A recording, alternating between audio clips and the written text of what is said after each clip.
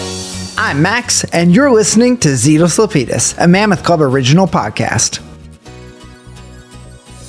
What's up, all you spoiled brats and/or hardworking milk factory people? I'm Alan. I don't want to pick one of those two things today because I think we know which category I'd fall in. And I'm Max. And this is Zetos Lapidus. It's the podcast where we watch every Disney Channel original movie or DCOM in chronological order and then spend way too much time analyzing them. This week, folks, we watch Cowbells in our return to Zetos Lapidus after a week off. I've missed this. Yeah? Yeah. This is always a highlight for me. Who knows what's going to happen? I don't. Nonsense.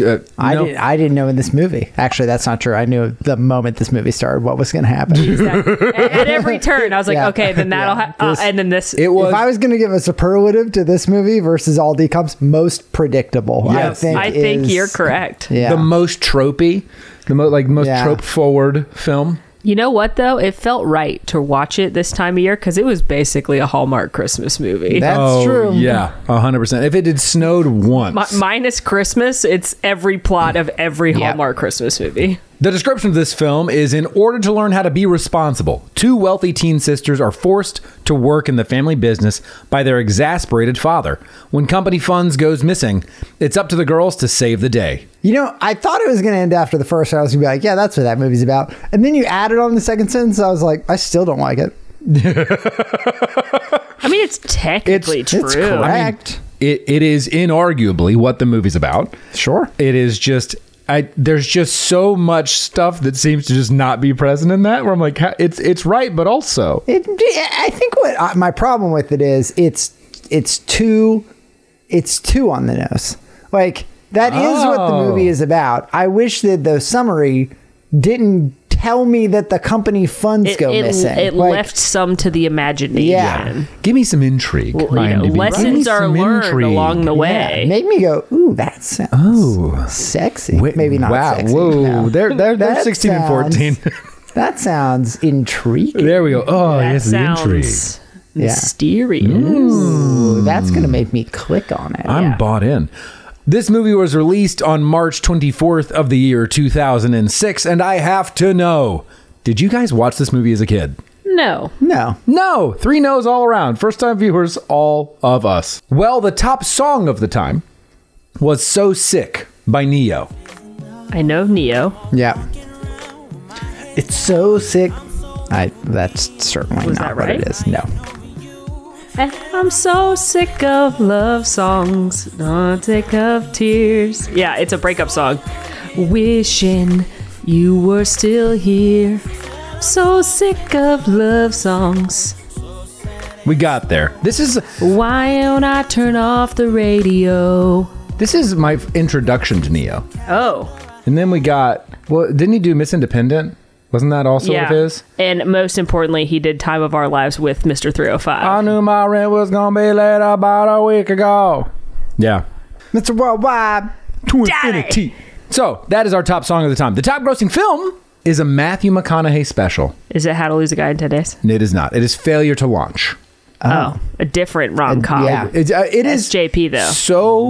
so just quintessentially that timeline. Like for this 10 years between maybe 2004 through 2015, it's just Matthew McConaughey's in rom-coms.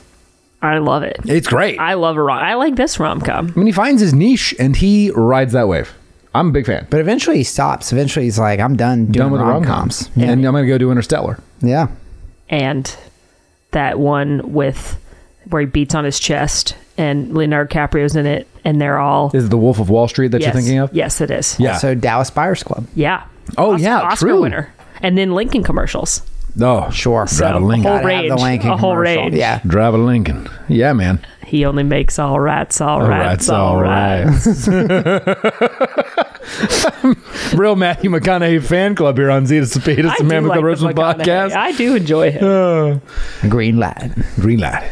In news headlines of the time, the Major League Baseball organization responds to a repeated inquiry and will begin investigation into steroid use throughout the sport of Major League Baseball. I remember this. That was big news at the time. It actually happened at the end of March. Now, This is the Barry Bonds era. Mm-hmm. Yeah. so this is like, this is, I think, when I remember seeing like back when, you used to pick up newspapers that were thrown onto your porch every morning, when I would open it up and be like, oh shoot, like all I would see on like before handing it off to my parents was like, oh, steroid use, oh, sports pages, like this is a scandal. I grew up in Atlanta, and in the summers, my friends and I would go to a lot of baseball games at the Braves stadium because you could go for really, really cheap and it was really fun entertainment. And Barry Bonds beat Hank Aaron, who was a Brave, for the most home run record. But everybody was mad about steroid use. So everybody would say he is an asterisk. So 1, he got booed off the field when I saw him play the Braves. And 2, a bunch of people in the stands were carrying posters that had an asterisk because they basically were saying like, you don't actually have the record. Like you only have it because of steroids. Like Hank Aaron is the true GOAT. So I just like, that just is a memory in there. that just came back. I saw a YouTube video about how so many pitchers would intentionally walk him because he would hit so many home runs that if he had never swung his bat, he would have a higher on base average than like any other player in the league. Whoa. Like he never needed to swing, and they would intentionally walk him and he would get on base more than anyone else. That's fascinating. That's wild. Yeah. Wow. Also wild, but less wild than that, is on this same day, March 24th of the year 2006, an iconic show debuted on the Disney Channel. Any guesses of what that show was? 2006. An iconic show, 2006. Hannah Montana. It was Hannah Montana. Oh, I was thinking that was too late for Hannah Montana. And I was surprised it was in 06. I thought it was earlier. Hannah Montana debuted on March 24th of the year 2006. She doesn't have a movie, does she? She does. We do? We get to talk about Hannah Montana? Or was it a theater movie? It was a theater movie. Oh. She has a movie, but it's not a DCOM. We don't get to talk about it. I went to see it in theaters. Was it good? Well, the climb is in it, so... It's going to be great. Should we add it in? It's the origins of the climb. It could We might have to just possibly do be a another bonus episode. Could be a possible bonus I think it might episode. need to be a bonus. I mean, goodness gracious. We have so many more DCOMs, but boy, High do School we want to Musical branch 3 out. is gonna be We've got to do bonus, but- HSM 3 too. I said that because she's in HSM 2, and that hasn't come out yet. Oh, that is true. And Well- that was like sort of her... I know when it came out because it was my freshman year of college.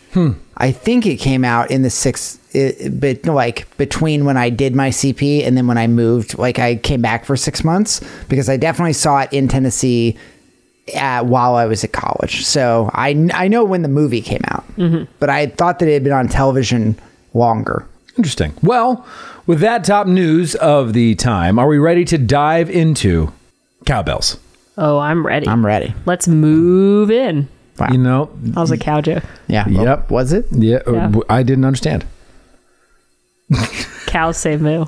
It's Wow. better when she explains it. I said makes let's me- move in, but Yeah. I made it move like a cow. Oh, Got it. like the noise. Got Yeah. it. You I understand get it now. now. I get it. understand. I You get it now. Yep, I you're understand. I welcome. get it now. The movie opens as we are introduced to a suburban neighborhood. We are being driven around by one of our main characters, Taylor. We have yet to get her name yet, but I'll just sort of give that to you, listener. Taylor is driving us around. She is in a driving test that she's doing pretty well on, despite the fact that her instructor is seemingly bound and determined to fail her for no reason at all. Like no music in the car, which I don't know. He had some rules, one of which made sense, right? Like don't talk on the phone, don't talk on your cell phone in the car while you're doing your driving test. I understand that. The rule that I wanted to run past both of you is when you did your driver's test, did they make you not listen to music? I didn't listen to I don't music. think I listened to music. But it was 5 minutes. They barely tested us. Oh, so mine was not 5 minutes, but our instructor and the examiner was like, "What music do you want to listen to?" When we got in the car, Oh, and was that's like, interesting. "Swoop," and like turned it on. No, there was no Interesting. music. No, I wanted to applaud Taylor's driving. Yeah. She pulled over to the side. To talk on the phone? She then handed him the phone and asked him to convey a message for her. She seemed to make all of her turns. I thought I heard the blinker. I felt she was quite competent at driving, which actually did not make any sense to me because we're going to skip to the end of this driving test where he is going to, again, to your point, Alan, want to fail her. And I thought she needs to be worse. If this is the stakes, it would be so easy to like show her swerve, show her answer the phone and like stay on for why? Like, it was just so wild to me that his excuse, the examiner's excuse was like, you seem to get distracted easily, which, I mean, whether or not that's true, she still aced the exam, my guy. He even said she was competent. Yeah. She needed to be more Cher from Clueless. What? I totally paused. Or Xenon. Right. Oh, yeah, Xenon. Also, I want to say right off the bat, I love her. Sure, yeah. I think she's great. I think she's amazing. I like her arc. I think she is a very interesting version of this character because she has a lot of redeeming qualities. Like, she's obviously like supposed to be the spoiled brat, she and her sister Courtney, who called her on the phone, but she's incredibly smart. You learn that very quickly. Just kind of jumping ahead a little bit. Like, you learn she's very good at math very quickly. The way she gets her test to pass is she goes, wait, are you going to fail me? And she goes, well, that just means I'm going to come back here every single day and I'm going to ask for you every single time. And like, he's like, okay, just kidding, you pass. And like, I'm like, that's funny. That's clever.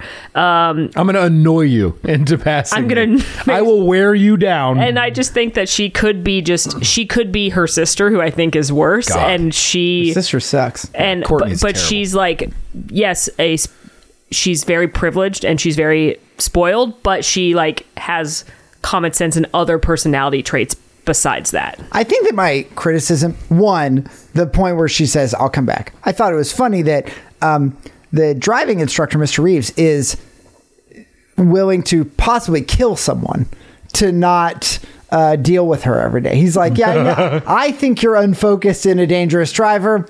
It's better that I don't have to deal with you. If they, I shall turn the other way. It's fine. But I think if I have a criticism of this character, very likable. I really enjoy her.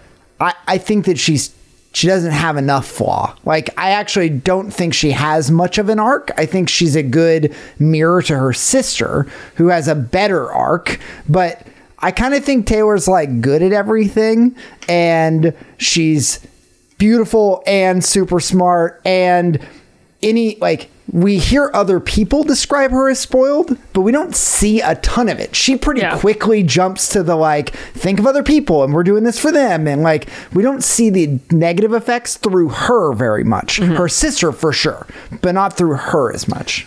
I can agree with you. I will say and fully admit that when this movie started, she annoyed the nonsense out of me. And it's because my biggest fear was God, especially when we had the phone call. I was like, God, if we've got to deal with two people who are going to be the trope of bratty, disconnected person as the main character, that's going to be grating, nails on a chalkboard for me. But to your point, she does very quickly, even if she protests a situation, you guys can't buy something. Even if she protests, very quickly she's like, okay, but can we do X? And in that introduction, her sister's calling and they establish something that they're not going to pay off again, but we've divided up every color and we've divided up everything, and her sister wants to wear her color, and she immediately is like, yeah, it's your cotillion, you are the most important thing. But I get to wear your shoes. Your gym shoes, as Mr. Reeves tells her. But it's very in that moment, you immediately see she's outwardly focused. Mm-hmm. She's like, this is my sister's cotillion. It's her moment. She should get to wear the thing that she wants to wear. Right. There is one factor in this, and I'm going to mention it here. And you know what? Maybe we mention it later. Who's to say? Who's to say? It is a fatal flaw of this film. And it is the sheer number of times I have to hear daddy. Oh. If you were to take a shot every time that one of these girls said the word daddy, you would be dead. And I get it. It's a product of the times. It's a product of the age. I understand. In the moment, on March 24th of 2006, appropriate. Today, daddy, that term has been so drastically changed within our lexicon, where I'm like, oh no. Oh no. Yeah, I think it's also just supposed to illustrate again that they're spoiled brats. And they have daddy's money, because it's most kids that age have moved to dad. Yeah. And so, but to be like, my daddy, we need money is kind of their like part of their personality. But yeah, they say the word daddy a lot. One of my favorite line is, "Daddy, that's so hot." No. And then she hugs him. And I was like, oh, it's the Paris Hilton era. Like this is that's simple hot. F. That's when that was the lexicon. Yeah. But daddy, that's so hot. And then I was like, oh boy. Yeah. Yeah. Okay. Then we have an incredible transition. Because after we have the phone call, we have this dress being purchased that's $1,000. There is a transition where the dress sort of flutters. It's like TikTok who? This is it. Soaring transition. Here it is. And we go to Dad, whose name is Reed. I want to quadruple check. Yep, Reed. Reed, who is in the office with his business partner, Bob. And I'm going to read to you this note that I have on line 15 of my spreadsheet where I track my notes. It is, this business partner is the villain. Bob is the villain. 100%. I said, like, immediately. I wrote, and I quote, business partner is either the villain or they're fucking. Molly went the more progressive route for 2006. Probably not for a DCOM, but it was one of the two. Yeah, well, they didn't try to hide this because literally the first line I think Bob says is like, we could have made more money if you didn't decide to do this. And then the next thing is, here's a week vacation to leave the country, Reed. And it's like, where you won't have any cell service as he's on the computer with And it's like, I can't imagine what's happening here. Yeah, bro, not suspect you. Hey, you want that butterfly. Yeah. You gotta go get it, my dude. That was my favorite. It was he's going on vacation to try and take a picture of a butterfly, which is nice. I think that's it's great. A fine hobby of Reed's. But yeah, this guy might as well be like, go out of town so I can take all your money. Like he might as well just say it. Give me your money. It's time. I want to steal. Maniacal laugh. After we have this scene where Reed accepts the vacation. Also, single parent counter, by the way. Take it up. Take it up. Mom is passed. She has passed away before the events of this film, right? Yeah. After this scene in the office, we go home where Taylor and Courtney have arrived back at the house, and Dad goes, "Hey, where's the housekeeper?" And like, we dropped her off to get groceries and left her with cab fare. Just because we wanted to come back home ahead of time. And I was like, Dad's reaction justified. And he's like, why would you do that? I asked you to go shopping with her, not drop her off with. And then it's just designed to illustrate some of their lack of maturity and some of the decisions that they make early on. Specifically, I'm noticing now when they're paired, like there is a distinct difference in the decisions that they make when the two of them are together versus when they are acting independently. And Taylor gets to deliver the news. Hey, Dad, I passed the driver's test. Yep. And Dad's like, that's great. I've got a present for you. Is it a car? Garage door opens. Duh. It's a classic. And she goes, doesn't classic mean old? And I don't know about you. When she said that, I was like, you shut up. Classic cars are incredible. My car-loving heart was like, please, no. And Reed unveils a beautiful Mustang. Yeah. That was, in a beautiful sentimental moment, Reed's now perished wife's original car that he has had restored for Taylor. Very cool. And very cool. This setup moment of, again, this is where I'm not sure how I'm supposed to feel about Taylor, because I just find her to be likable, and I'm at tension of whether I need to feel like she's spoiled or not, because she starts out by saying, doesn't classic mean old, right? He pulls the thing and immediately she's won over. Oh my God, it's Mom's car. I'm in love, right? This is stronger if he pulls it and she's like, ew, why didn't you get me the, right? Like a new whatever piece of shit, like brand new car, right? Like, this is the tension of I'm not sure if they want me to think she's really spoiled or not, because she starts there but immediately changes her mind. There's no buildup of her. She flips so quick throughout this movie. She has a spoiled start and then shows her true colors, which is always fine, right? It's a very weird. The moment you mention it, now that I'm sort of revisiting my notes, it's just such an interesting foil, as you put it, to Courtney, who always stays in that lane until magic happens later in the movie. But truly, pretty much, just literal like magic change, yay!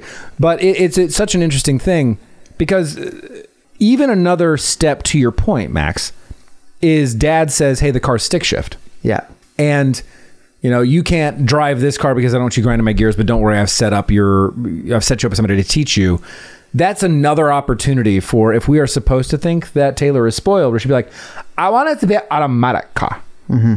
Or throw a fit around how she can't drive the car that she just got as a gift. I mean, there's plenty of avenues for it. And she goes, some protesting is like, all right, fine, I guess I'll learn. She kind of protests that she has to go learn from this kid in her school named Jackson, who is a farm kid, and his dad. So I don't think we've said this yet. The dad, Reed, owns a dairy business. Yep. So Cullum Dairy. Thank you. Cullum Dairy, and they make milk and yogurt and all kinds of dairy products to factory. Mm-hmm. And Jackson, who we're about to meet, the love interest, of course, his dad is a farmer that supplies milk to the dairy. So he's doing a favor for Dad. And of course, we go meet Jackson on the farm, who's talking to his dad, and his dad's like, you need to do this favor for me because they're a very big client of ours and he never asks for a favor, and so you need to do this. And Jackson's like, but she's whiny and spoiled and a brat, and like, that guy's holding a piglet. Like, come on. Like, they are just like, they're like Hallmark movie 101 right here. Like, they're like, so true. They're like, here's the cute guy. He's obviously going to be the love interest. Like, he's like got the jeans, and like, he's like just dirty enough that like, you could tell he works hard. His like hair's all tousled, and then he's carrying a fucking piglet. Like, come on. Can we talk about his outfit though, dude? It's a cutoff jean jacket. It is what I think someone in Hollywood thinks a dairy farmer might look like. Like, it is wild. It is a cutoff jean vest, and his hair's all done, and he looks like an actor. Is what he looks like. Let me tell you, as someone, I've not been to dairy farms, but I've been to mini cattle farms.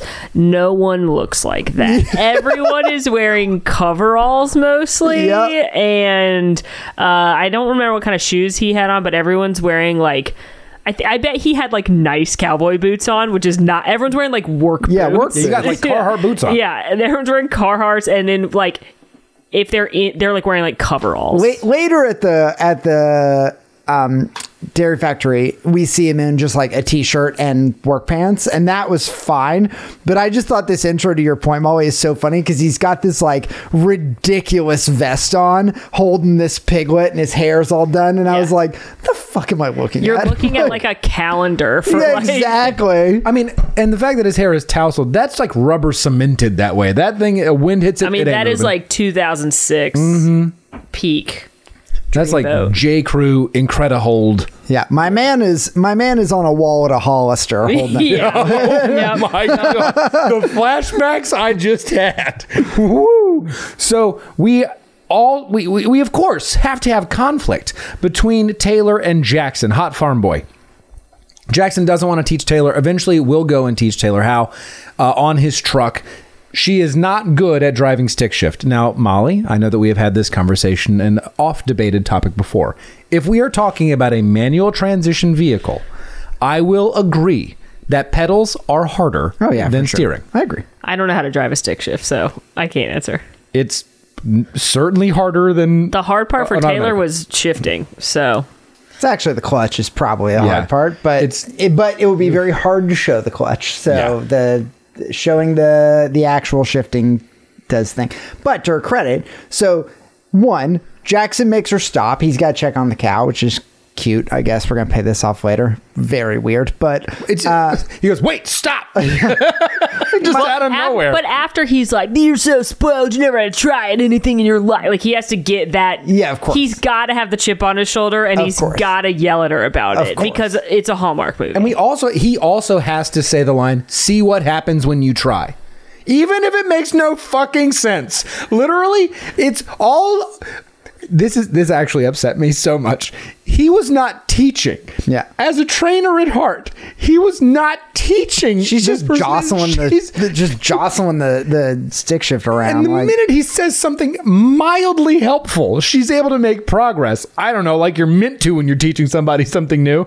And then he's like, see what happens when you try? I'm like, no, asshole, you just were helpful. That's all the difference. That's all it took is you had to stop being a dick. And guess what? She made progress. Yeah. I digress. But that just chapped me so hard. I was like, bro. Well, and then so they got to see the cow. We can talk about the cow a little bit, but there's a pregnant cow. I'm like, why is this in the movie? I don't fucking know. But we'll find out later. Because apparently Taylor is a cow whisperer, which we're going to find out later. But it's very much like our dolphins that we've had in the past. Yeah, exactly. She could fucking speak to cows. But there's a cow, and he wants to check on the cow, and she gets out to, like, I don't know, see it as well. And he's like, well, you at least put the parking brake on. And of course she didn't. And so it goes down and it gets in the water. And all I could think was, he's like, you should have known. And I was like, no, my man. She didn't know, She doesn't know. Because if you're in an automatic and you are not on like a very steep hill, you can just put it in park. Mm-hmm. If you're on a fucking stick shift, you have to put the parking brake on. How would she know? I didn't know that till right now when you just said that. You will roll. That car is primed to just go wherever gravity takes it. When you turn the car off, it's in neutral. Yeah. And so there's not like a park. It's just neutral, and then you have to put the e-brake on. Mm-hmm. And so why would she know that? She doesn't know how to drive a stick shift. She has no idea. It's such stupid, and I think that bothered me in this scene because, again, now this is going to be you're so irresponsible.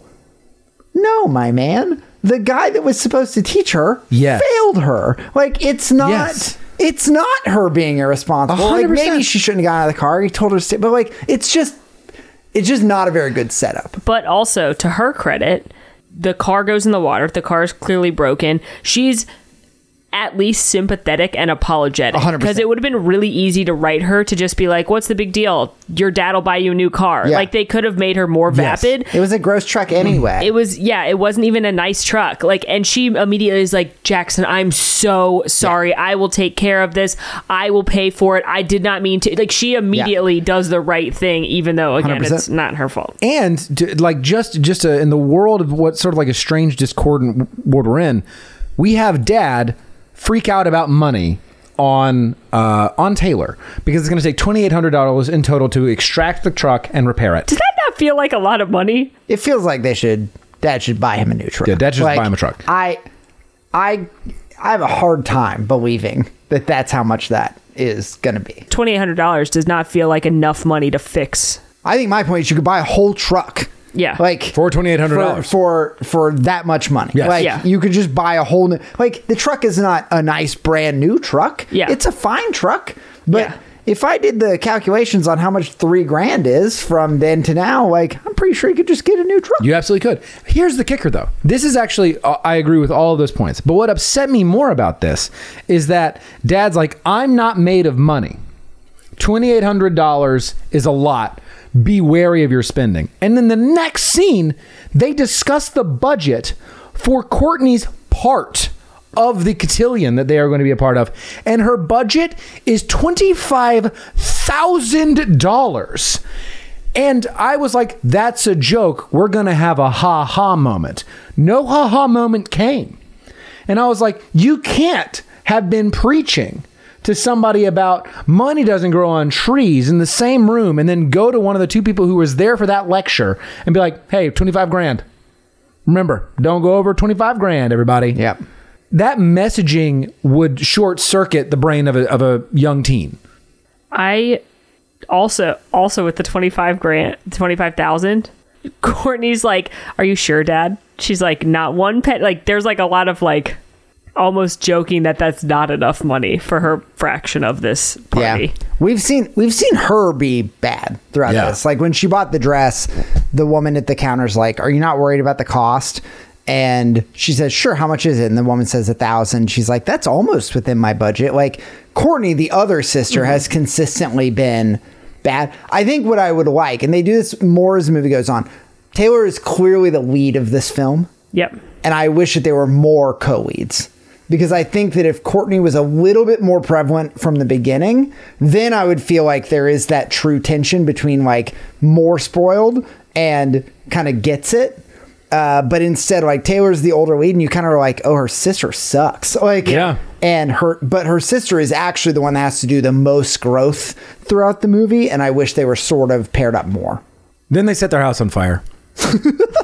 That's not incorrect. Crazy transition, and also true. That's the transition. We have the budget that gets discussed, and then the next day, their housekeeper is off. Courtney's like, I hate when the housekeeper. Yeah, just little lines like that. Don't you hate when our housekeeper has a day off? Like, bro. Okay. Wow. And they get called. The details are they get called away to go shopping because there's a deal. Not even a deal. There's a new release, and they throw a towel on a gas stove that is lit. And they forgot about their soup. Because they forgot about their awesome can of tomato soup they were making. It was vegetable soup. Oh. Just for that. I think that's an important point to make. Oh, okay. Yeah. It's very Thank you important. for that clarification, Molly. I'm just sad because I really wanted soup yesterday and Publix didn't have any kinds I wanted. So now I'm sad that someone else got soup and then set their house on fire. Set their house on fire. And I'm my like, takeaway, Molly. You could have had soup. Had you had soup, you potentially set your house on fire. That's true. Maybe it's good I had a sandwich then. Dodged it. Yeah. Maybe it's good I had that sandwich. I'm very appreciative. So the two girls arrive back from their shopping. They get home to a whole host of emergency vehicles. I'm sorry to interrupt you. Taylor could just drive the stick now. Yep. By the way, she has had one That's how stick shifts work. She's had one 30-second lesson from Jackson. Yeah, that's a finicky clutch on that Mustang for sure. And then they take the Mustang shopping, and she's like, wow, you're doing so great. And she does say those driving lessons are going well, but I can't imagine that's true because the truck is in the shop. Yeah. So it's been underwater. She had that one 30-second lesson, and now she's just driving the Mustang flawlessly. Yeah, that's because Taylor's name is Mary Sue. And She's quite a Mary Sue. She's pretty damn close. She's close. I agree. She's close. I was fighting with myself throughout this movie if I thought she was or not. And I don't think she is without flaw, but I do think that any flaw she shows is immediately overcome. And this driving thing is a perfect example. Yeah. Of one scene, she can't drive it at all. The next scene, she can apparently drive it very professionally. She's a savant. Yeah. She's been inside of a car that has a manual transmission. Because let me tell you, the Mustang, the classic Mustang, is not going to be easier to drive. Molly, I'll just share with you, different cars and how easy they are to handle the manual transmission are different. Some more modern cars are easier. And so that Mustang is not going to be simpler than the truck. I'll tell you. Gears are heavier. I mean, it's just everything about that's just going to be bad. Yeah. It took me a second to realize that she was driving that car. And then when Courtney made that comment, I was like, wait, she shouldn't be able to drive this car. Correct. Yeah, they're like, Courtney, explain that away through one line. Go. Here we are. So they arrive back to the house, which has had the kitchen set aflame. A startlingly small blaze, and also the housekeeper's now present. And she's gotten called in from her day off to help with this fire emergency. And Dad is understandably pissed about his house being set ablaze due to negligence. And so he goes, you know what? I've canceled your credit cards. Cancel your plans. You are going to work at the factory up at 7 o'clock. Your shift 7 to 3. Y'all remember those at Disney? Your shift 7 to 3. And you have to be there. There is no excuse. You're going to earn your money. I think a fair punishment. I think agree. absolutely the right punishment. I think Dad's a pretty good dad. I mean, he's not in 90% of the movie, but this front part, he does a good job. I don't know if they couldn't afford Dad for some of this movie, or they just wrote him out. They're like most of it. That was my favorite part, is if your children just set your house on fire and you're the single parent, you've got a housekeeper help, right? But they've just set your house ablaze, and you've had to give some very strict punishment that requires them to follow through on your demands. You stay to watch follow through. He's got to see that Gotta see the butterfly. butterfly, Alan. It only Bob bought comes him a out. ticket. It only comes out one Fucks time off a to the year. Amazon. My man's got to see a butterfly, Alan. He You ever need to see a butterfly real bad? He not as bad as that guy. Reed needs to see a butterfly bad. You're right. I've never needed to see a butterfly that bad. No, Well, you know what? Reed did. Reed needs to see it for all of us. You know, good for Reed. good man. for Reed. So he, as previously mentioned, is like, all right, you guys are going to do it? Great. And just fucks off to the Amazon. And I do want to say, I enjoy Dad when he wakes them up with the bugle. I did enjoy that a little bit because they were all like, it's too early. Why should we be awake? It's summer. And he's like, I don't give a shit. you're going to work. You're going to work. He then sets them up for failure by letting them go to work in those outfits. Yo. I had the same thought. I was like, you know better, Dad. Like, you work at this. You own this. I have a lot of issues that we can get into them when we get into the factory scenes. But I have a lot of issues with the factory. We'll get into it. Tell me about it. Are they? I know we'll get into it, but I'm just high level. Like OSHA. Yeah. Yes. Okay. They are all Yes. food and they are all health and safety. Food and concerns. safety. Yeah. Do they have gloves anywhere in the facility at all? At any time. They're touching fucking dairy. Barehanded. None of their hair nets are properly covered in their beards hair. fully exposed. Like Taylor and Courtney's, like they may as well be on the back half of their head because and then Courtney goes, she sticks her chopsticks in it. She's wearing the like chopsticks that would hold your hair up. I had them at that age, and then when they have to put a hairnet on, she like sticks them back through the hairnet, and they're wearing heels, and I'm like, no one would let them on a factory floor. Like they look. Well, their daddy owns it. Nepotism. Literally, they walk in. This sent me for a loop. They walk in looking the way they looked, and Peak they're like- 2006. and they were like, you know what? The workers here have to like us, right? Because nepotism. And I was like, no, they don't. It's probably going to make them not like you. But Dad, to his credit, put them on the production line. I think Dad should probably be investigated for all the violations I he just has. can't believe they don't have like a like they just literally. Okay, first of all, Miss Klein from Miracle or Full Court Miracle. Yo, the community theater is out in force in this movie. Taylor's also been in. She was in Now You See It, but Mrs. Klein, who is a great character in this film as well, is And a talented musician. Yo, crushes it. Fran and of course everyone knows them. It's like a smaller company. Fran is gonna give them a tour, and she's showing them around the factory line, and they're making yogurt and all these things, and they're like, oh, are we like getting people coffee? Are we like filing things? She's like, no, your dad very specifically wanted you on the production line, and get some hairnets and let's go. Where's the training, I ask you? Do they not have to take a health and safety regulate? Like, remember working at Disney? Max, you worked quick service food and beverage. I did. How many classes did you have to take about safely handling food before you touched food? It was more than zero, Mama. You know what? That makes me feel good. Yeah. I feel confident. Actually, Oh, dear. Wait. now I'm actually not sure that's true. I'm actually not sure that that's accurate. Hold on. Let me think about that for a second. Listener, you can't see my face, but it is stunned. I don't remember what orientation was like all those years ago. E-classes, though. You can't just start touching food. I definitely took one for money, which was crazy. It Yeah. was like, which one of these is a dime? And that was a wild class for me to take as a 20-year-old, let me tell you. Well, that's for international students, probably, isn't it? I had to take it, Molly. Well, It was for working a cash register, and it was like, please identify the quarter. And I was like, guys, Crushed it. The fact that that's in the... I remember 15 years too late. I got to tell you. vividly. Matra training? Oh, my God. We got a more fun money class in guest relations about which one's fake? stealing. Oh, stealing. sure. And they showed us video of people stealing from their cash register drawers in like the stores and being like, we can see this, by the way. Don't do that. I'm probably misremembering. What I remember my first day as was showing up at 5 a.m. and immediately working the pizza station, and which for breakfast wasn't pizza. But I don't remember there being any learning, but I'm sure there was. I'm going to go ahead and guarantee, as someone who worked in total quality and food safety for a national restaurant chain, you had to take some kind of I'm sure at some e-learning point I did. before you can like touch food. Like maybe you like were touching pre-bag, I don't know, but like you cannot just start touching people's food. Like I had to take in guest relations some kind of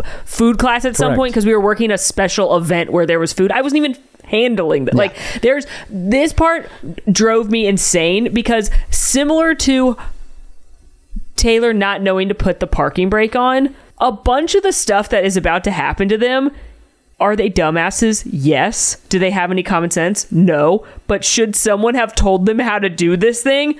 Yes. Like, yeah, that is most of the things that they get, like that they do wrong, that they like the workers see them as. It's not for a lack of them trying. Absolutely not. It's they just have accidents and make mistakes and like are maybe clumsy. But the overreactions are nuts. Like even the most egregious when Courtney drops the phone in the tub of yogurt, right? Yep. And that they're she's touching like, with their bare hands. She's like, I don't know which tub of yogurt it's in. And the guy's like, we have to throw out all of the yogurt. And I was like, nah, man, you can probably narrow it to these 10 tubs right here. And also, and she immediately, and he like stops it. And it's like, no, we know just these, like these, it's one of those right there. We could just waste those. And I know that's not nothing, but like, it's not the whole run. It's not the whole run. And then she immediately solves the problem. And it's like, oh, we know which one it is. And it's only that one. And it's okay. And I was like, it really feels like you made that a problem. Like, like you, experienced dairy factory worker, made this a bigger issue than this girl did. No, well, and then the next thing that happens is we can get more into like things that happen with like the tension between the workers and them because that's obviously important. But like the next thing that goes wrong for them is they're carrying blueberries, big containers of like blueberries that you would add to yogurt, like soupy looking syrupy blueberries. Ooh, and they're wearing fucking stilettos and slip and spill it everywhere. And again, why would you let them on the factory floor in stilettos? You wouldn't. You have to wear kitchen safe shoes. Yeah. When I worked in a corporate office, and if I was going to a restaurant to check on the restaurant, I, as a corporate person, had to bring food safety approved shoes to go into the kitchens at these restaurants. That I remember. That you remember. Those horrible black shoes. Yeah. Yes. And very grippy. Again, very grippy. Don't believe, like, the plot would still work if their punishment is that they have to wear ugly, like, 100% extra clothes because they are dressed inappropriately. That would be terrible for them. If they're like, oh, you can't wear that, and they have to get like frumpy, like hand-me-down 100% clothes from a closet. It would make more sense. And then at least when they fuck up and drop something, it's not because no one told them they can't wear stilettos. Yep. Yes. We get, and you both have talked about individual events, and I think those are the main two.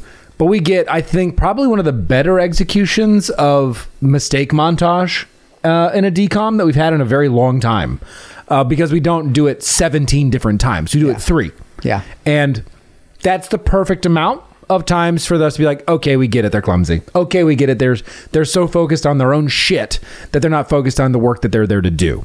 What we also have happened, and we meet, as you mentioned, Mom, we meet Fran, but we also meet the great homemade jam session that happens on Mondays. I love it. I submit to you. Tell me.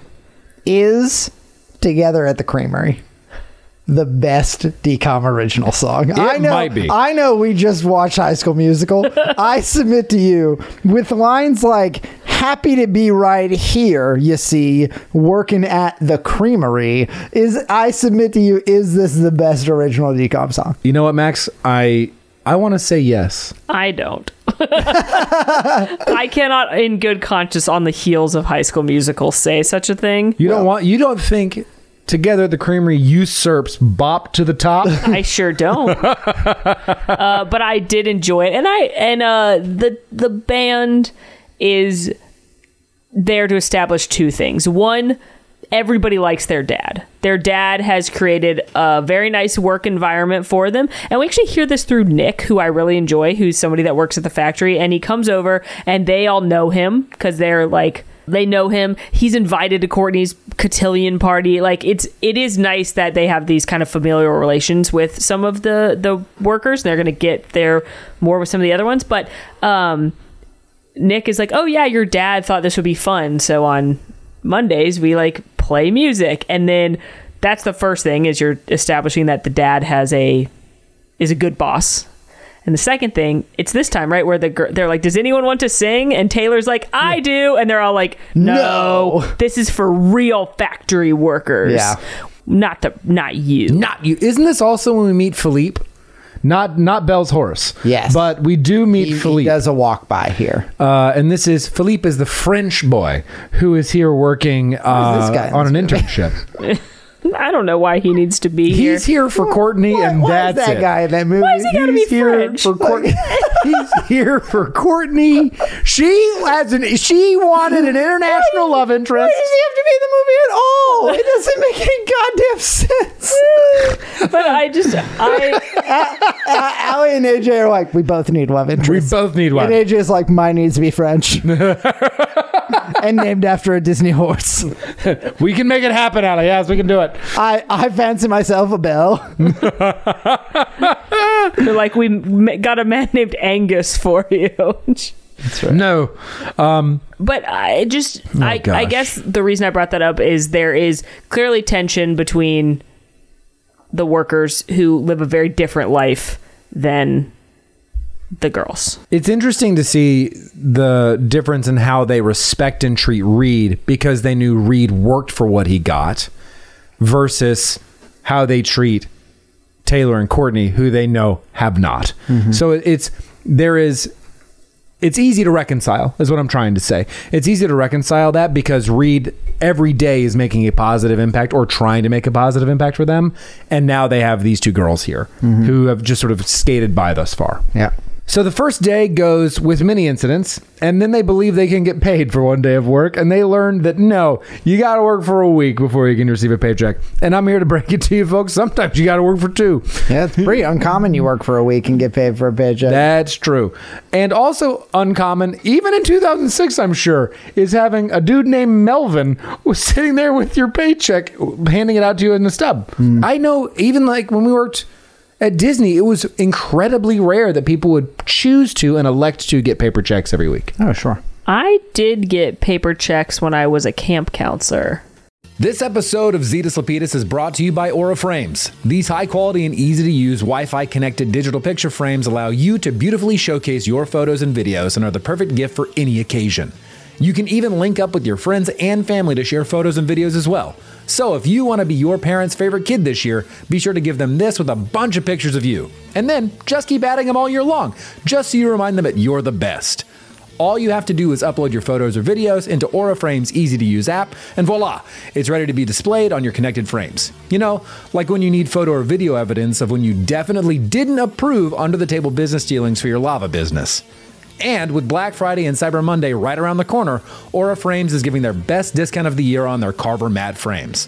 So be sure to use our discount code MAMMOTH for $40 off your purchase through November 28th, or up to $30 off through December 31st.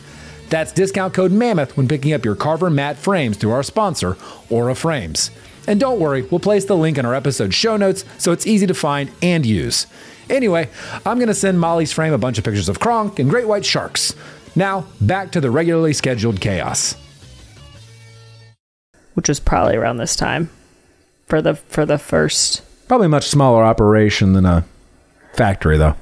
I don't know. It seemed like a pretty small. I was going to say, I don't think that there are that many people working at that factory. Yeah.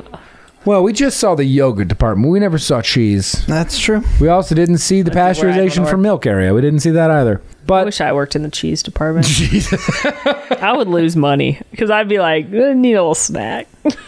Just a little snack. I need a little taste. Molly would be ruining production lines all day long. I would be like, oh, I dropped my phone in this one. Oops. I'll take it. I got it. I got it. Gotta waste this bucket. When he's like, that's coming out of your paycheck, I'd be like, okay. All right, pal.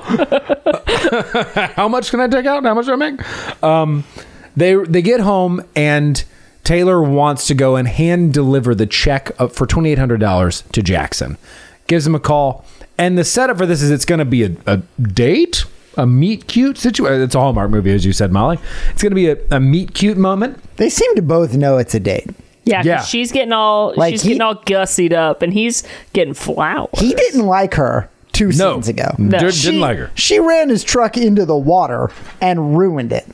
And he described her as condescending and spoiled. Brat, yeah. And now my man is picking out his outfits and getting flowers because she's coming to bring the money for, like, what happened here? What happened We moved between the last quickly. scene and the... Yeah, you know what? Honestly, inexplicable. Almost as inexplicable as what happens when we meet the next boy. But before we do that, Taylor doesn't meet Jackson. She falls asleep because she's tired from waking up She's at 7 tired from o'clock. having to go to work one time. And I just want to establish, Yeah. because I think that it puts the whole movie in context, this whole film takes place in less than a week. Yes. It is. It's actually like, because we know Dad's vacation was 1 week and he comes back early. So it is less than a week that this whole movie takes place. That's nuts. Correct. This is a day apart. These two Correct. incidents are a day apart. Right. She learned to drive stick so fast. so fast. Those lessons, right? Where did she go? Taylor falls asleep, is not able to hand deliver the check to Jackson. And then we have Courtney going with her friend in sort of like this pseudo way to meet Philippe. And if this isn't the most real French accent I've ever heard in my entire life, I don't know what else is. It was amazing meeting this boy. But he's an exchange student and he's staying at like a nerdy kid's house. Yeah. So they go sweet talk the Millers, nerdy I kid think. and they're like, hey, do you want to come to our party? And he's like, no. And He's like, there can be video games there. you're like, cool. And then he goes Wow. and they're like, Cool. did you want to bring a friend or do you have an exchange student? And he's like, yeah. And I they're do have an exchange what are the odds of student. that? But this wasn't planned at all. And then Philippe immediately wants to go. He immediately wants to dance. He's bought in just like that. No, By the way- no problem at all. By the way, Courtney goes there with her best friend, I think, one of her good friends, who it's established that her parents work at the factory. And later, Courtney's going to be shocked to find out that that girl doesn't have as much money as she does. Courtney is Courtney's so an idiot. fucking disconnected this entire... what? I don't know, guys. Is her dad Nick? Am Yeah, I- I think, her dad's next. Yeah. Her dad is Nick, the guy I like. That's Yeah. why they're invited to the party. Yeah. That makes sense. Correct. Okay, it's all coming together. So after this evening of new romance and apparently a romance that was known but sort of fallen through with Jackson and Taylor, we arrive at the next day. We have to go back to the factory and there is a crisis afoot.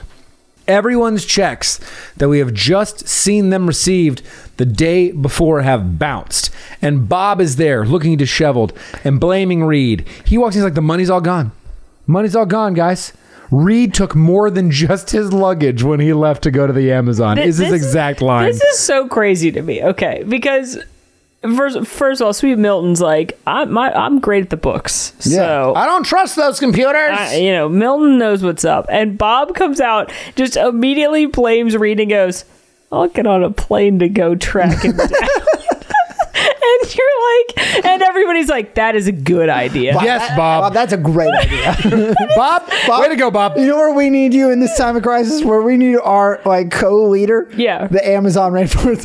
Get your ass down there. Yeah. Find We Reed. need both of you gone. I need you out of cell phone service as well. Get out of here. And Get on Bob might as well also just be like, he did it. I'll go after. I'm going to get on a plane out of the country with your money now. That's right, yeah. He might as well go like, Hey, these two teenagers, they're to blame. All right, let's go. I'm going to an offshore bank account in the Might as well Caymans. be packing the briefcase with money and be like, it was Reed. He seriously might as well have like dollars sticking out of it like a cartoon.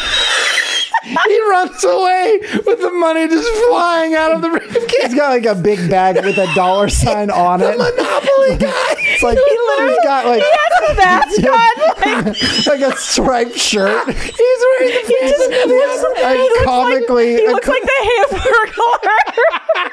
guys, you seen those Crocs? I kind of want them. And he's like, Reed took the of money. I don't know. And like, he should And pull up. Grimace is like, wow. He should pull up in a new sports car. Like, What happened here? Oh God! but the fact that everybody at the factory is like, good plan, You got Bob. it, Bob. Also, I'm going to jump ahead here, but they turn on Bob immediately at the faintest suggestion that Bob might be to blame. Everybody in the factory's like, "You're fucking right. He's an asshole and a dog. We don't need him." And like, what? Why would you want to Bob or leave? Reed? Bob. Okay, because I thought that it was so odd that immediately they're like, Bob's like, it's Reed. And everyone's like, Reed, you asshole. And then we find out, like, Reed's been so nice. Right? But like, some of them, everybody Fran loves is Reed. like, Fran is Some but, stand like, up for Reed, yeah. But nobody thinks it's Bob. Yeah. And then immediately the girls are like, hey, you guys thought of Bob? And they're all like, hey, actually, yes. Fuck Like that guy. Here's the list of suspicious shit Bob has had done. a bag of money. Did you see his mask?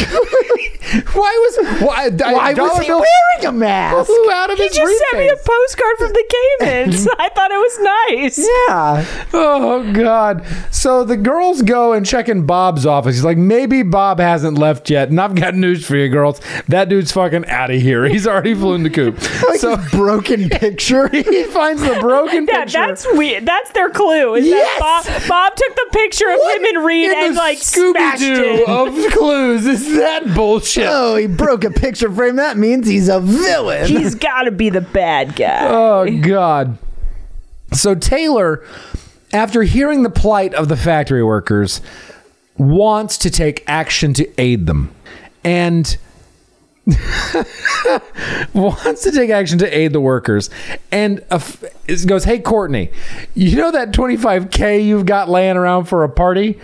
We should use that to help tide over the workers' salary." Because all these people are like, I have to pay my mortgage Yeah. and like actually have I'm gonna lose my home. Nick, which now that I know Nick is Courtney's friend's dad, I hate Courtney more because Yeah. Nick literally goes, I live paycheck to paycheck. Yeah. Like a lot of people here, I was like, "Oh Jesus, this is like real." And like Courtney sucks and like Not my problem. She's like if I found out that one of my friends was like, I don't know, now I hate her more because she is, I understand she's a 14-year-old girl and like sure it's not really her problem to fix this, but Right. like she's incredibly selfish. And it's one thing when it's people that are like a distance from her, but to know that one of them is her best friend directly impacted and she still doesn't want to help is really shitty. Also, and it's important to note here, just sort of like in the meantime, Courtney is getting to know some of the factory workers. She went over to Fran's house for dinner.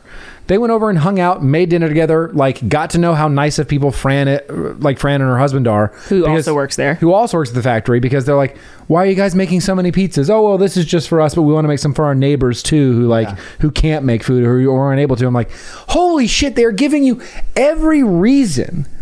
Like, Courtney's there. It's not like she is a party who is absent from these events. She's just there witnessing them the same way that Taylor is, and they're having such different responses. And also, Fran says to marry a guy who can cook, and I was like, that is good advice, Fran. I agree with that. Well, we all know what's coming next. We know Jackson's mad at Taylor.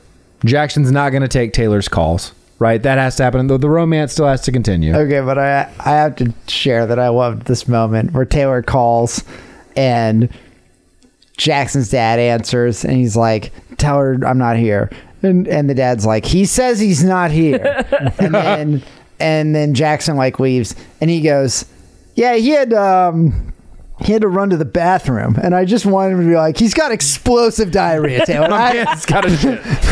You don't want to go in there, Taylor. It's really ugly. Do not come over. We didn't listen. We ran out of poopery. It's going to be bad. We're gonna have to really air the house out here, Taylor. It's Windows down. yeah.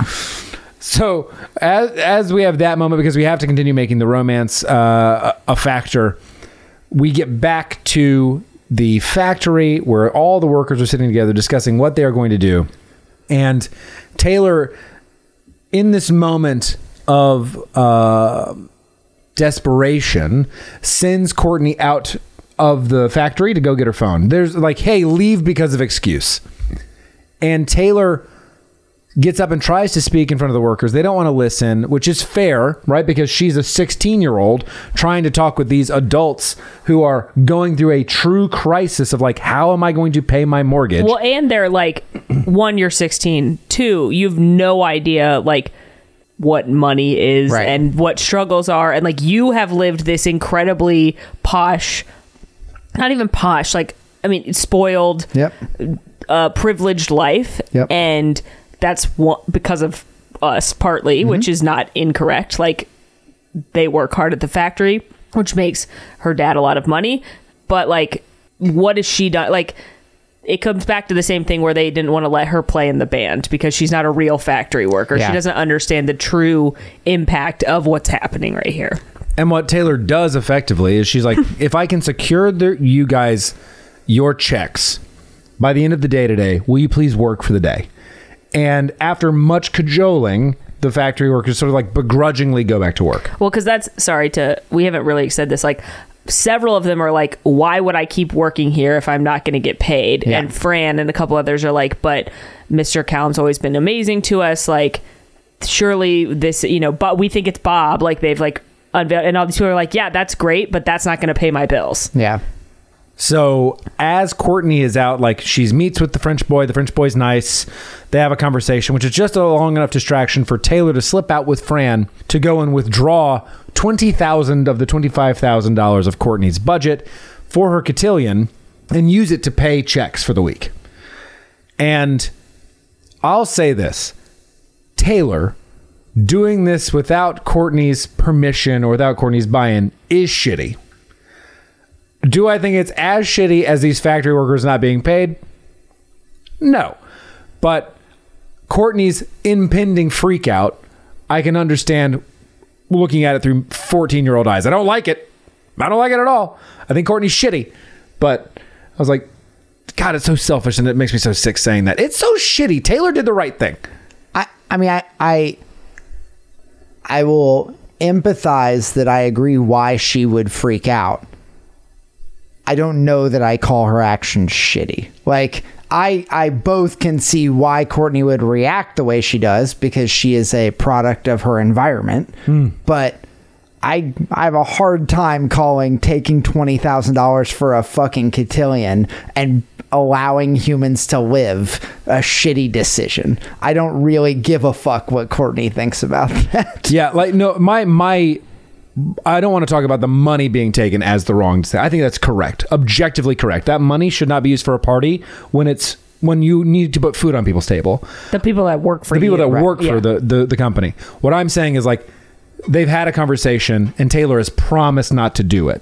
And breaking the promise, I am like, okay, that I get why you're doing it. I support the money. You shouldn't have ever promised. You should have been like, I'm doing this. My name's on the account. You don't get a call. Sure. Like that's what I'm saying. I understand why it needs to happen for the conflict of the film. I get it. I just am like, that in my head, and sort of like my righteous justice is like, you know what, Courtney, you're 14. My name's on the account. You don't get the call. Yeah. Like, where this money's going. I understand Courtney being upset and being mad and like being disappointed that she doesn't get to have the cotillion, especially because Taylor got to have a cotillion. She's trying to keep up with these other girls who suck. They suck. Oh my God, they're terrible. Like, they're the worst. They are what kind of like, I think everyone thinks that Taylor and Courtney are. Like, they are just the vapid, shallow, don't think about anyone else, bratty girls. And Courtney's trying to keep up with them, and so I understand Courtney being disappointed, and I was like, you would be disappointed. That would suck if you were looking forward to this thing and now you don't get to have it anymore. But then she goes too far by being like, you're the worst sister in the whole world and I hate you, and you're only doing this because your cotillion was great and you don't want me to upstage you. She takes it a crazy direction. She takes it past just like, I'm disappointed I don't get to do this thing, which I can understand as a 14-year-old, because like we talked about in High School Musical, it's like your world is teeny tiny. Yeah, sure. But then when she takes it to like, you're doing this for selfish reasons, I'm like, shut up, Courtney. Yeah. I mean, it's just, it's a lot of like making herself the victim and being, again, she's being very self-centered. Courtney's written as a great like antithesis to Taylor. Yeah.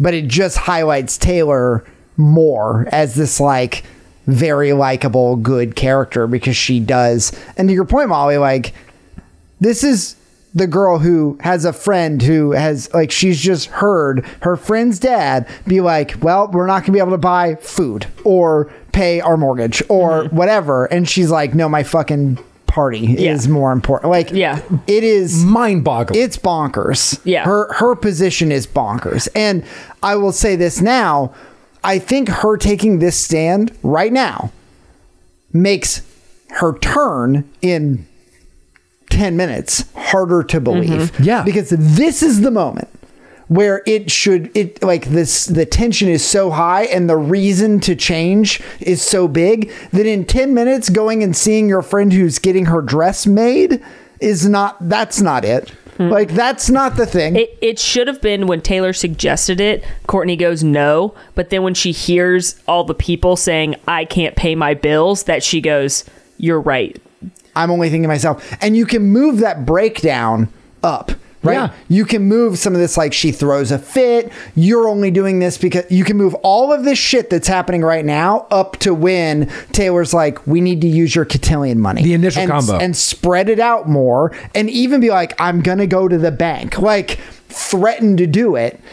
My name is on the account. I'm going to go do it. And she throws a fit and she move all that shit up and then have her turn later. Like, because when she turns, it doesn't feel earned. Like, if you were steadfast through all this bullshit, why are you going to turn later? That's so unbelievable because you've heard the same consistent message from your sister the entire time. You've heard the same consistent message from all of the factory workers over and over and over again. Why the fuck would it matter if you see your friend who you've had these types of vapid and shallow conversations with before and she's gone along with, right? Because of her friend feeling peer pressure, because Courtney's a part of that group. There's no reason for her to turn here, and it's just so, as you said, and I'm sort of like piling on. It's just not earned in the slightest. Taylor makes the objectively correct, morally right decision, takes the $20,000 out of the account to pay for people's wages so that they might have food and shelter. And after she makes this correct decision, we have the blow up with Courtney, which I think no more needs to be said about that. But Taylor shows up on Jackson's porch because who does she go to for comfort but the guy who doesn't like her? My man's just carrying around some wood, too. Yep. I'm telling you. Hallmark movie. She looks in through the screen door and he walks by carrying some logs and he goes, what are you doing here? You know, when Jackson, I enjoy Jackson, I gotta say. Sure. He's a nice character. It looks like a good Hollister model. I do think Michael Trevino looks like he could be a Hollister model. Oh God, we're starting. And another show that he really looks like a Hollister model on because everybody did was called Summerland. Summerland, where he played Tim Bowser. It was a great show. It had Aunt Becky from Full House on it before the trial, and Zac Efron was in it. But so was a character named Braden Westerly, who was played by Jesse McCartney. You guys remember him? He was a singer. I do remember. Not Another Pretty Face. Yes, but Jesse McCartney also voiced a character, Max, that I know you're a big fan of. Terrence from the Tinkerbell series. Oh, yes, the Dustkeeping Fairy. Yes. Jesse McCartney was the voice of Terrence in the Tinkerbell series. Tinkerbell is voiced by Mae Whitman, who's been in a lot of TV shows. You may know her from like Parenthood. But she also voiced the character Glitter on American Dad for a few episodes. And an actor that I love and cherish, and I know I'm not alone in that feeling, actually went on an episode of American Dad as himself, and that's Tyrese Gibson, who, in our world, Roman Pierce. Obviously. Yes, Roman Pierce. Now, Roman appears in many of the Fast and Furious films, but he is in what we all agree on is the best of the Fast and Furious films, Fast 5. And that is the best for many reasons, but one of them is because that is the introduction to Hobbs. Right. The Rock. To our man Hobbs. Dwayne The Rock. Played by Dwayne The Rock Johnson, who Also played Matthias in The Scorpion King. Of course. Accompanying him as Balthazar was Michael Clark Duncan, who also in 1998's hit cinematic masterpiece Armageddon played Bear. He sure did. Yes. Now, you can't have a story like Armageddon without someone to adapt that screenplay. And for Armageddon, it was Shane Salerno. And he has just continued to work on bangers because he also was the writer of Avatar: The Way of Water. Wow. Oh. Yeah, he's a big budget kind of guy. In Avatar: The Way of Water, we have Neytiri, who's played by Zoe Saldana, and I was introduced to her as Eva in Center Stage, the ballet movie. An amazing movie. Where her roommate is Maureen, played by Susan May Pratt. I was first introduced to her as Mandela in 10 Things I Hate About You, which is a great high school I drama. love that movie. You know, Yeah. a little rom-com right there if we're talking about good ones there. It's just too good to be true, actually. In 10 Things I Hate About You, you've got Chastity, played by Gabrielle Union as one of the students, who is also Isis in Bring It On, the fantastic cheerleader film, which I'm sure we've all seen. In Bring It On, the Toros have many a character, including Missy, who's the outsider come in, played by Eliza Dushku. Eliza Dushku also voiced She-Hulk on Hulk and the Agents of Smash, which was an animated Marvel series. And in that animated series, you had many of your favorite Marvel characters, but usually voiced by different people than played them in the MCU. And one of the Marvel characters that showed up, Alan, Tell me. Doctor Strange. Yep, he's there. Doctor Strange showed up in Hulk and the What a Agents guy. of Smash. What a guy. And he was voiced by Jack Coleman, who in this film plays Dad Reed Kellum. Hey! Yeah. Love that. Gotta go through the Marvels, and I'm happy that you went through You Strange. know what? That's why Taylor's so good at math. Her dad is Doctor Strange. Dad's Doctor Strange. Yep. That adds We know up. Dr. Strange is good at math. I've seen him do it. He's Math magic. Math magic, man. Yeah. Math is magic. You've been Armageddon, the part of the show where Molly, by no one's urging, has found yet another way this DCOM can be tied to the smash hit Armageddon. Don't tell her to stop because she won't. Well, after meeting Jackson, Taylor just unloads on him all of her emotions, all of her thoughts and feelings, which leads to a moment of just absolute insanity where Martha, the cow we met earlier, you remember her, Martha? I sure do. Martha's calving. And Jackson, instead of rushing off alone, is like, come with me to Taylor. It's like, come on, let's go see the birth. And they roll up on Martha who's calving, and she's just not giving birth. And Taylor's like, she's not giving birth because this bull over there, she says bull, bull over there, I have to say something. is watching her. You wouldn't want to be going through this if there was somebody in the same room as you. Shoo, bull, shoo. It's not a bull. What was that? It's not a bull. Oh my God, it's not a bull. For so many reasons, it's not a bull. It's not a bull because you couldn't just have a bull standing in the barn with 3 people right there. That would be so incredibly dangerous. Bulls are so mean. Incredibly dangerous animals. You have to keep them separate from the cows unless you're breeding them. You would not let a bull just into the barn with 2 teenagers and a guy and a cow giving birth. And the biggest reason that it's not a bull, the biggest reason that it's not a bull is it had fucking udders. Yeah, So it didn't. A noticeable lack of a penis. it had really what it was. noticeably no balls, but did have udders. Yeah. So I was like, what? Did I ever tell you this story? On my grandparents' farm, it had cattle. One of which was a bull. The bull's name, very original, Big Boy. Yeah. Big Boy was an asshole. Sure. They all are. They all are. Yes, all bulls, as you mentioned, are assholes. My first memory of that farm is in the back of a beat-up pickup truck, as one has on a farm. And I'm sitting in the bed of a pickup truck. I do not remember the age I was.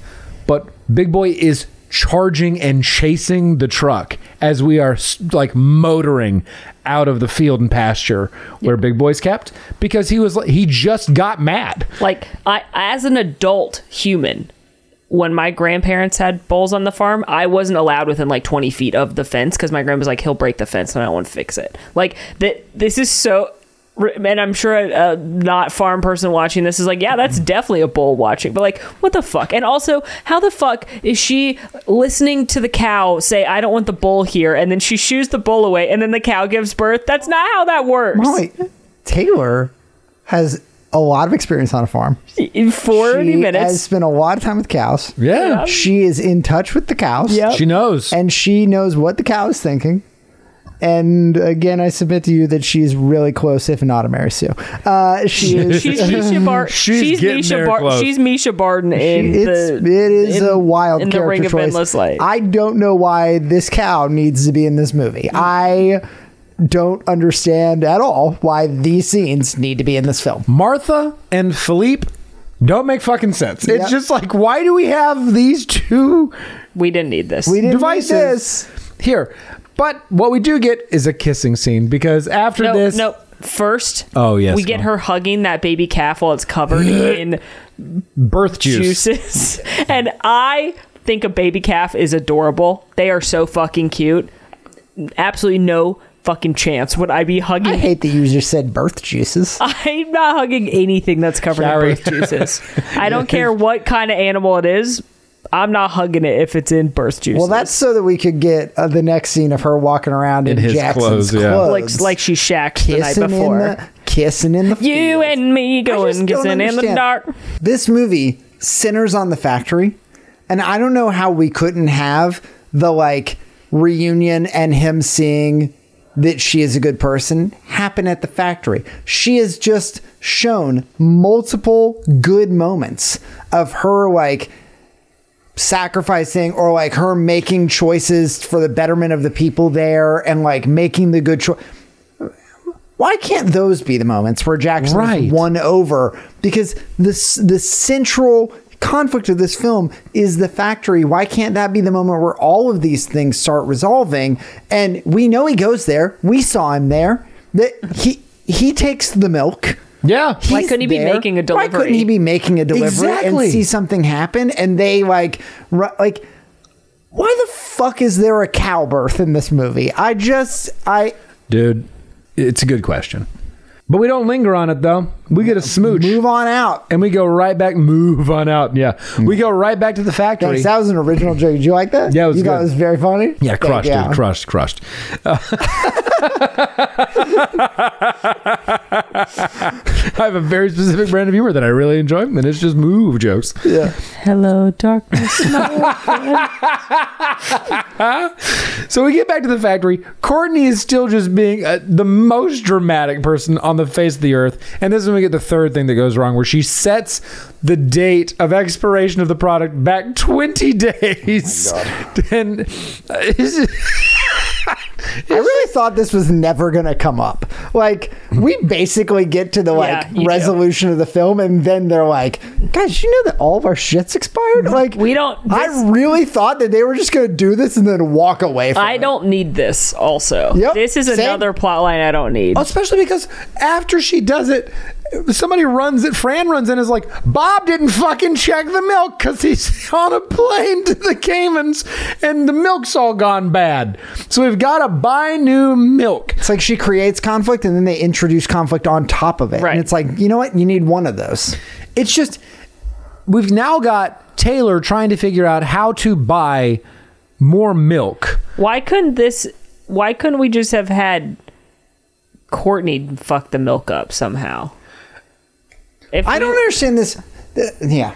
There's It's we get inexplicable. resolution where everybody is like on the girl's side and then they fuck it up again. Yes. And it's like the order of events in the end of this movie are so hard to understand who wrote this. Maddening. Like, We have two things that are occurring. Taylor is trying to figure out how to get money to buy milk to replace the milk that expired because of Bob's negligence, because he is running to the Caymans. We also have Courtney trying to still fit in with her friends who are objectively shitty as they are trying to plan their cotillion. They all suck so hard. And it's wild that this all happens in the span of 5 minutes, where Courtney is angry because she's been cast out of the cotillion group because she only has $5,000 of the $25,000. And Taylor's like, you don't think of anybody but yourself, you're selfish. And Courtney's like, I can't believe you're... And she storms away.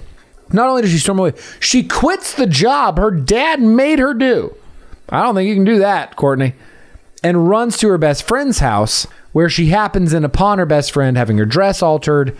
And in the walk, because she had to walk, from the factory to her friend's house, she goes to extensive therapy. I don't even think that's true. Because when she walks in the door, she's like, she sees her best friend and she goes, oh, I thought you got something from this designer. And her best friend's like, yeah, Courtney, we can't afford that. Like, look at the house I'm in. Like, we can't. You just heard my dad yesterday saying my he dad can't afford groceries. Just said The guy you just quit the factory from. We found this at like a thrift. We're getting it altered, whatever. And Courtney's like, oh, I thought you were rich like me.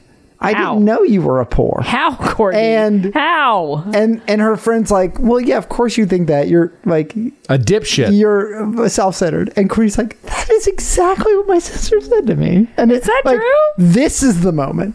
It happens in this moment. Therapy all at once. Part of me wants to be like, is it because you have to hear it from somebody who's not your family? But even then, this delivery and exchange and the immediate about face we get. That's what I think is the craziest part, because sure, sometimes hearing something from an outside party is needed because, you know, there's too much tension maybe with Taylor.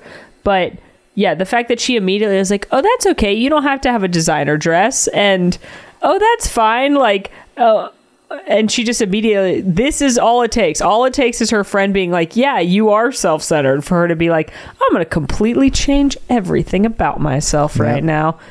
While that's happening, cutaway, in another moment that hurt my soul, Taylor is doing the right thing and trying to earn money to buy milk from Jackson's father's farm. And in doing so, happens upon the gentleman who helped restore the Mustang that was her mom's Mustang, and says, hey, would you like to buy my Mustang? And the guy's like, I don't think I can afford that. I've only got $9,000. And Courtney goes, ship it. Yeah, I'll take it. And I was like, huh? I mean, it's so beautiful and so kind. But also, good for that guy. He gets a car he would never afford otherwise. Yeah, he gets that car. $9,000 is a deposit to get the shipment started, but it's not everything that's needed. I also love this scene because we're going to spoil something, but she asked Jackson, like, yo, can y'all spot us some milk? And he's like, I can't even ask my dad. She's like, okay, I'll sell my car and I'll give you the 9 G's to like buy some milk. And then later they need more milk, and Dad's like, yeah, of course we'll give you milk. Like, wild. He's like, and Jackson's like, we can't do that. Like, that's not how we operate. And Dad's like, no, Jackson, let me tell you how business works. So if they're not operating, we actually don't have a client, and so they have to operate. Like, we have to give them milk. And so Dad immediately was like, yeah, we'll just give them the milk. And like, Jackson paints it like his dad's just like giving too milk generous away. And like, you know, he gives away things because he's a good person. Yeah. But in reality, it's damaging to them. But then the fact that the dad's like, no, this is how this works. We don't have a client. Yeah. So in business, like, we there's sort of something need them. It's a symbiotic relationship. We call this a supply chain, right? And and it starts here and ends we here. We are the supply. And we are the supply that moves that along. And Jackson just was like, I'm not even going to ask him. And Dad's like, no, actually, we could just give you the milk. Maybe you didn't need to sell your Mustang. Maybe you didn't need. Can you imagine how shitty that would feel? Holy fuck. I didn't even think about that. I wish they would have paid off the Mustang thing, though. Like, I'm so bummed that she sold her mom's car for $9,000. I wish that guy had been like, I'll just give you the 9 G's. Like, I know what you're trying to do with it. I know your dad, he's good for it. Like, I wish, or like at the end, he had been like, I never cashed your check. Like, or you can like, have your car I'll back. give you the money and like, you can pay it back. Like, I'll take the car on collateral. Yeah. Right? Like, I know this car is important to you. I'm going to enjoy driving it for a little bit, but like, you're going to work this car back off. Because I agree. If it's not mom's car, I don't who care. gives a fuck? But the fact that it's her dead mom's car, I'm like, oh, can we Dude. not make her? We gotta pay off the fucking cow. Can we not bring the car back around? Well, don't worry. In a show of clearly equal stakes as a car, Courtney sells her cotillion dress that she bought early on. She sure too. does. It's equal stakes, and they're able to listen. It all works out. They're able to buy the milk that they, or at least a portion of the milk that they need. And on top of that, Philippe. Hold on, I just thought of this. I'm so sorry. Wouldn't Jackson's dad know what's going on? Jackson is running under the table business dealings. That's true. But he's what? a I hadn't fucking thought of that. idiot for I not hadn't knowing how thought the of that. supply chain works. Because you'd think Jackson's dad would be like, wait, don't they not have any money? Like, where'd this money come from? Like, Yeah. Like, they came up with 10 G's, Dad. yeah. Don't worry about where it came from. Don't worry about it. Dad, don't worry about it. And dad would be like, no, what? Don't worry about it, I'm Dad. not a fence. Dad would be like, son? Dad, No, I'm worried about Son? it. don't worry about it. We've got a cow whisperer. She's going to do big things. She's making us money. Big things. Courtney hops on the phone with Philippe, says, hey, I'm not doing the cotillion anymore. I've dropped out. And Philippe's like, well, dope. I just invited you out to dinner to practice dancing. We can just go dance at the dinner now. I'm still interested in dating you. We don't have to have the cotillion. Let's drop all pretense and go hang out at the country club. Philippe is like, I'm part of the reason this movie's 20 minutes too long. That's right. Yep. So they let's Goat's go out like, I dancing. don't really know what value I have in this movie other than some kind of dance scene, so let's go do that. So they go to dinner. Courtney and Philippe talk at dinner. The only reason that they are here is to have another confrontation between Courtney and the absolute squad of assholes who are led by Sarah, I believe is her name. And that confrontation, they just twirl away after having this meeting. Like, you're still not coming to the cotillion. I think the point is to show that Courtney's like, hey, fuck you guys, as opposed to being like, no, please be my friend. Yeah. But again, we don't need this. Yep. While this is happening, Taylor and Jackson are two teenagers spending the night alone. I mean, well, there's the Corinne housekeeper is there. But she presumably has to go home at some point. Maybe she lives there. Maybe. You know what? Maybe. So we have 2 nights of romance occurring. I needed that in this film. Yeah, have to. It's important. Have to have it. After our nights of romance, it's a Friday, if you will. And all of the employees of the factory are like, guys, we made it through a week from actual fucking hell. Let's hang out and have a party. They get together, they have a party. The homemade jam is playing. Hell yeah, they are.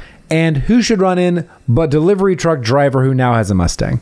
And he's like, guys, there's a problem. The expiration dates, everybody thinks our shit's expired and they're not taking product. This is right after, though, that they have like accepted Taylor and Courtney, that they are, you all did this. And they say to Courtney, like, you gave up your cotillion. You should at least get your spotlight dance. Yes. It's like the resolution moment of the movie. The workers have accepted these girls as part of the family. They might even let them sing because you're a real factory worker now. No, by the way, you ruined everything. Yeah, 10 minutes ago. Courtney realizes she fucks everything up and they're going to have to do a total rerun of product. But they can't do it because they don't have the manpower to do it. Also, they would be losing so much money on the product. Oh, God, they're so much money. They're in another problem. They're in a pickle now Yeah, because you think the fucking phone going in the yogurt was a problem? like they lost a whole run. You know all that money that you just pulled from your cotillion? It's more than that. Yeah. But I understand that they have to fix it because otherwise they're going to lose like 14 clients or something. Like, so Courtney then says, guys, go get started on it. I'm going to go get people. And I was like, where the fuck are you thinking about going, Courtney? she's obviously going to go to cotillion, which is so stupid. Goes to the cotillion and gives the most cringe speech in the world where she says legitimately the line, I've learned stuff. What? You know what? For a girl who the first half of the movie, 90% of her lines were what she said, Because anytime her sister would say anything intelligent, she would go, yeah, what she said. We've moved to, I learned stuff. I learned stuff. I've been thinking about some things. Talk about writing failing a character. Man, when they had her go to the cotillion of all the other spoiled kids, and I was like, she's gonna convince them all to come work in a factory. You think that factory had some health code violations before? Oh yeah. Now you're gonna bring a cotillion worth of teenagers that have never even been to a factory and trust them to run the lines? Yep. It doesn't work though, in a shock to everyone. But guys, this is a Hallmark movie. This is everybody coming in at the last minute to help with the Christmas tree farm sale. So, dejected, Courtney and Taylor go back to the factory where they're accepting their fate. But who should we hear in the background but Dad? He's back. He's come early. He went to the country club to try to check on the cotillion, not knowing about what had went down. Wouldn't it have been convenient if somebody had a cell phone? I mean, imagine Dad calls. It's like, hey, are you at the cotillion? And they go, no, Dad, your whole factory, a fucking meltdown over here. Shit's going down. It's bad. We are belly up. You know, remember when we set the house on fire? It's like that, but like less in your factory and with actual big consequences. We lost all your money. Yeah. So they show up, and there is a work montage where they complete the rerun of the factory. Everybody's chipping in. All of the wealthy kids, save Sarah, are there working through it. The wealthy kids show up with Dad, and they're like, your speech really touched us. You learned stuff. You learned stuff. We want to learn stuff. Wow. And it's like everyone but that one main bitch are there. Max is gonna spew. No, it probably hurts. It probably hurts. I just hear the gargle. Oh, what a time to dig a sip. I almost fucking coated this room in water. Oh my god. What a time to dig a sip. Holy shit. Woo. Yes, everybody but Sarah. Alan would have been so wet. I would have been it would have been Splash Mountain in here. It's a splash zone.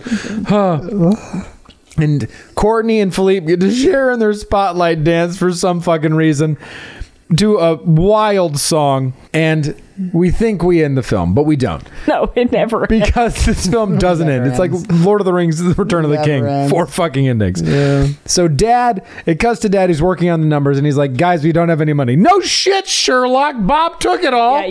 Bob took it all. Bob took it all. Then your dumbass daughter just wasted 30 grand on a line of yogurt. Also, I love that Bob took it on. He's like, well, it's gone. It's gone now. Like, we'll circle back to that. Okay. Don't worry about it. We'll circle back to that one. I have some news for you both. Is there not legal action? Yeah, no resolution at all. They're just going to let it. It's a wash. No, the whole company is ruined because Bob comically put money in a bag with an S on it, dollar sign, and walked out the door, and they're like, there's nothing we can do. He's in the Cayman. He left. He got it. He had a mask on. I don't know who he got us, guys. Yeah, he somehow grew a mustache in that time and kept twirling the end. It's not like he has some kind of legal obligation to this business. I imagine he co-owns. Not at all. That's definitely legal. Yeah. Like, boy, he did some under the table business deals. Put a pin in that. Do I have news for you? But we're not there yet.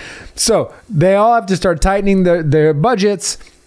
The girls are all in for it. Dad wants to give the girls a day off, but guess what? The girls want to go to work because you know what? If they're working there, it's 8 hours. They can't be shopping. Hilarious. And that's the end of the movie. But wait! Let's remove the pin because there is an alternate ending to this movie. Oh. There is an alternate ending to Cowbells. In an alternate ending, Courtney finds a way to track Reed's friend Bob, who stole the money. The girls show their father footage of Bob playing in a casino in Puerto Rico, and Reed alerts the FBI to catch him. Despite getting their money back, the sisters continue working in the dairy in the hopes of one day succeeding their father. That's a better ending. I agree. They should have done that instead. Yes. Like... Also, the comedy of Courtney figuring out how to find Obviously, Bob Courtney does. is just incredible. That's probably she figured out how to find her cell phone in the yogurt. Yeah. Well, that brings us to the end of Cowbells. I've got to know what you guys are rating this one. Molly, I know that you really enjoyed this one. What's your rating here? I gave it a 6.85. Whoa. It's different than mine. I almost gave it a 7. Whoa. And then it went on for too long, so then I stopped it. I actually... there's a lot wrong with this movie. Yeah. Yeah. The writing fails Courtney mostly, I would say, more than any other character. Wait, are we saying the right one? Courtney's the younger sister, Taylor's the older, right? Yeah, I think the writing fails Courtney Okay. a lot. Just want to make sure I understand. But as Ted Lasso says, Hallmark movies suck, but they're kind of awesome. But they mostly suck, but they're also kind of awesome. And this was the DCOM version of a Hallmark movie, and I enjoyed myself while I was watching it until like the last 20 minutes, which I think were entirely too long. I probably would have rated it higher, but by the end I was like, okay, we get it. We know what's going to happen. Yeah. So yeah, I enjoyed myself, but I don't know that I need to it's not the best DCOM I've ever seen. Interesting. 3.8. Wow. A different. Yeah. Wow, different trajectory. I think other than Taylor, I didn't like this movie. Interesting. I don't think it's the worst thing I've ever seen. I found Allie's character to be enjoyable. I found most of this plot to be unnecessary. I found Allie to not really have much of an arc.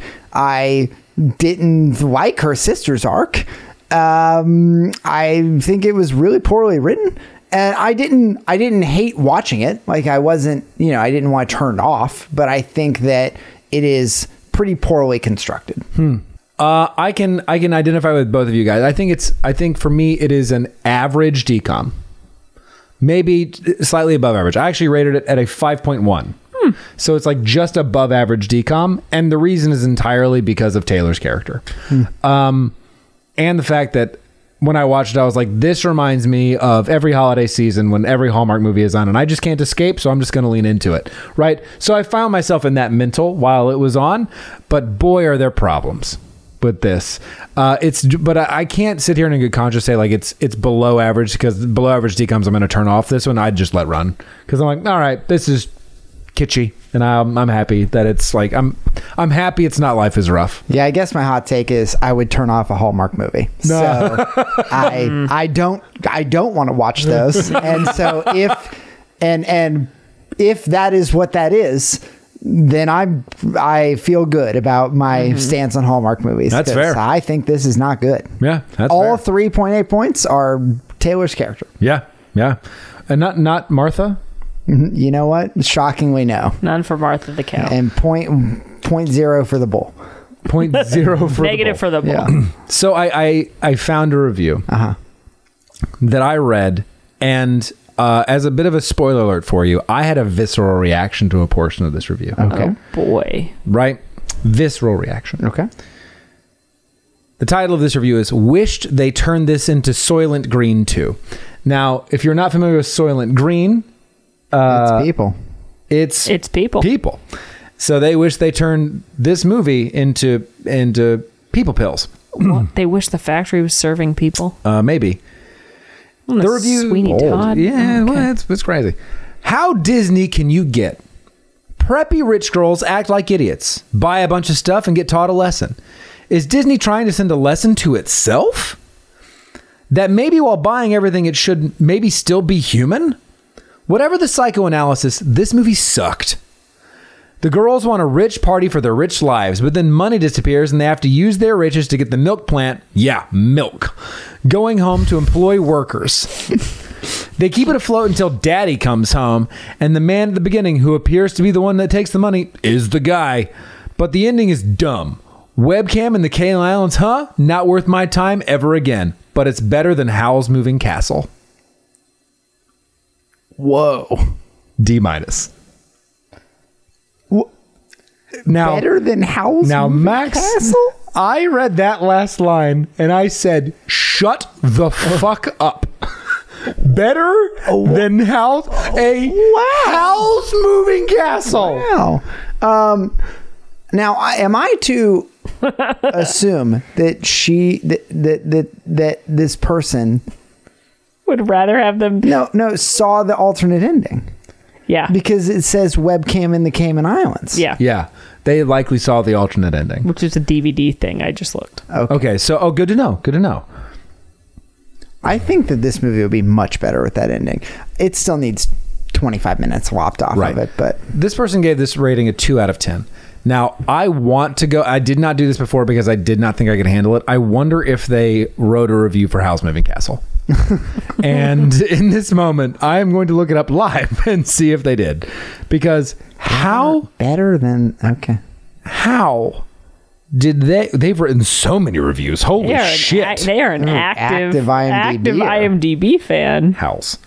Okay, I don't see all 239 reviews. Holy shit! They got some reviews, my dude. It's not very hard for me to start out with a statement. This is the worst movie I have ever seen. Wow. And I have seen some pretty bad movies, but I fail to see anything on the horizon that will challenge this heap of garbage. The premise is downright awful. A castle, a woman who becomes an old woman, a flame, and a walking castle. Already it's not looking good. But add to the fact that almost nothing happens in a lot of scenes. I had to fast forward through those areas where there wasn't any talking. I never really liked the hopping scarecrow, I imagine, who turned out to be a prince. And the flame, well, he might have been the best character in the whole film, but that isn't saying much. The boy, Hal, and everybody else should never again grace screens with their presence. It just isn't worth the headache. Wow. So yeah, that's that review. Okay. Better than Howl's Moving Castle. How about that? Wow. What a take. What a take that was. All right. What do we got next week? Wendy Wu, Homecoming Warrior. Oh. Wait, was Wendy Wu a show as well? No. But it is Brenda Song. Brenda Song. And she graced the Disney Channel for many years across shows. Right? Oh, yeah. She was on Sweet Life of Zack and Cody. Yeah. And Yeah, I mean, she's already in community theater for multiple movies. oh, that's true. So. Yeah. So she's been here. All right. Well, next week we have Wendy Wu, Homecoming Warrior. Friends, thank you so much for listening. Please be sure to rate and review the podcast wherever it is you get your pods. It really does help us out. Be sure to follow us on all of our socials. And if you want to chat about this episode or any of our other episodes, be sure to join us on Discord. We'd love to have you there. But until next time, friends, when we watch Wendy Wu, Homecoming Warrior, this has been Cowbells and Zeta Sulpitas. We'll see you next time, everybody. Bye. Goodbye. Moo. Moo? Moo, because it's about cows. I don't get it. We're moving out. We're moving on to the next movie. I don't get it. You're being utterly...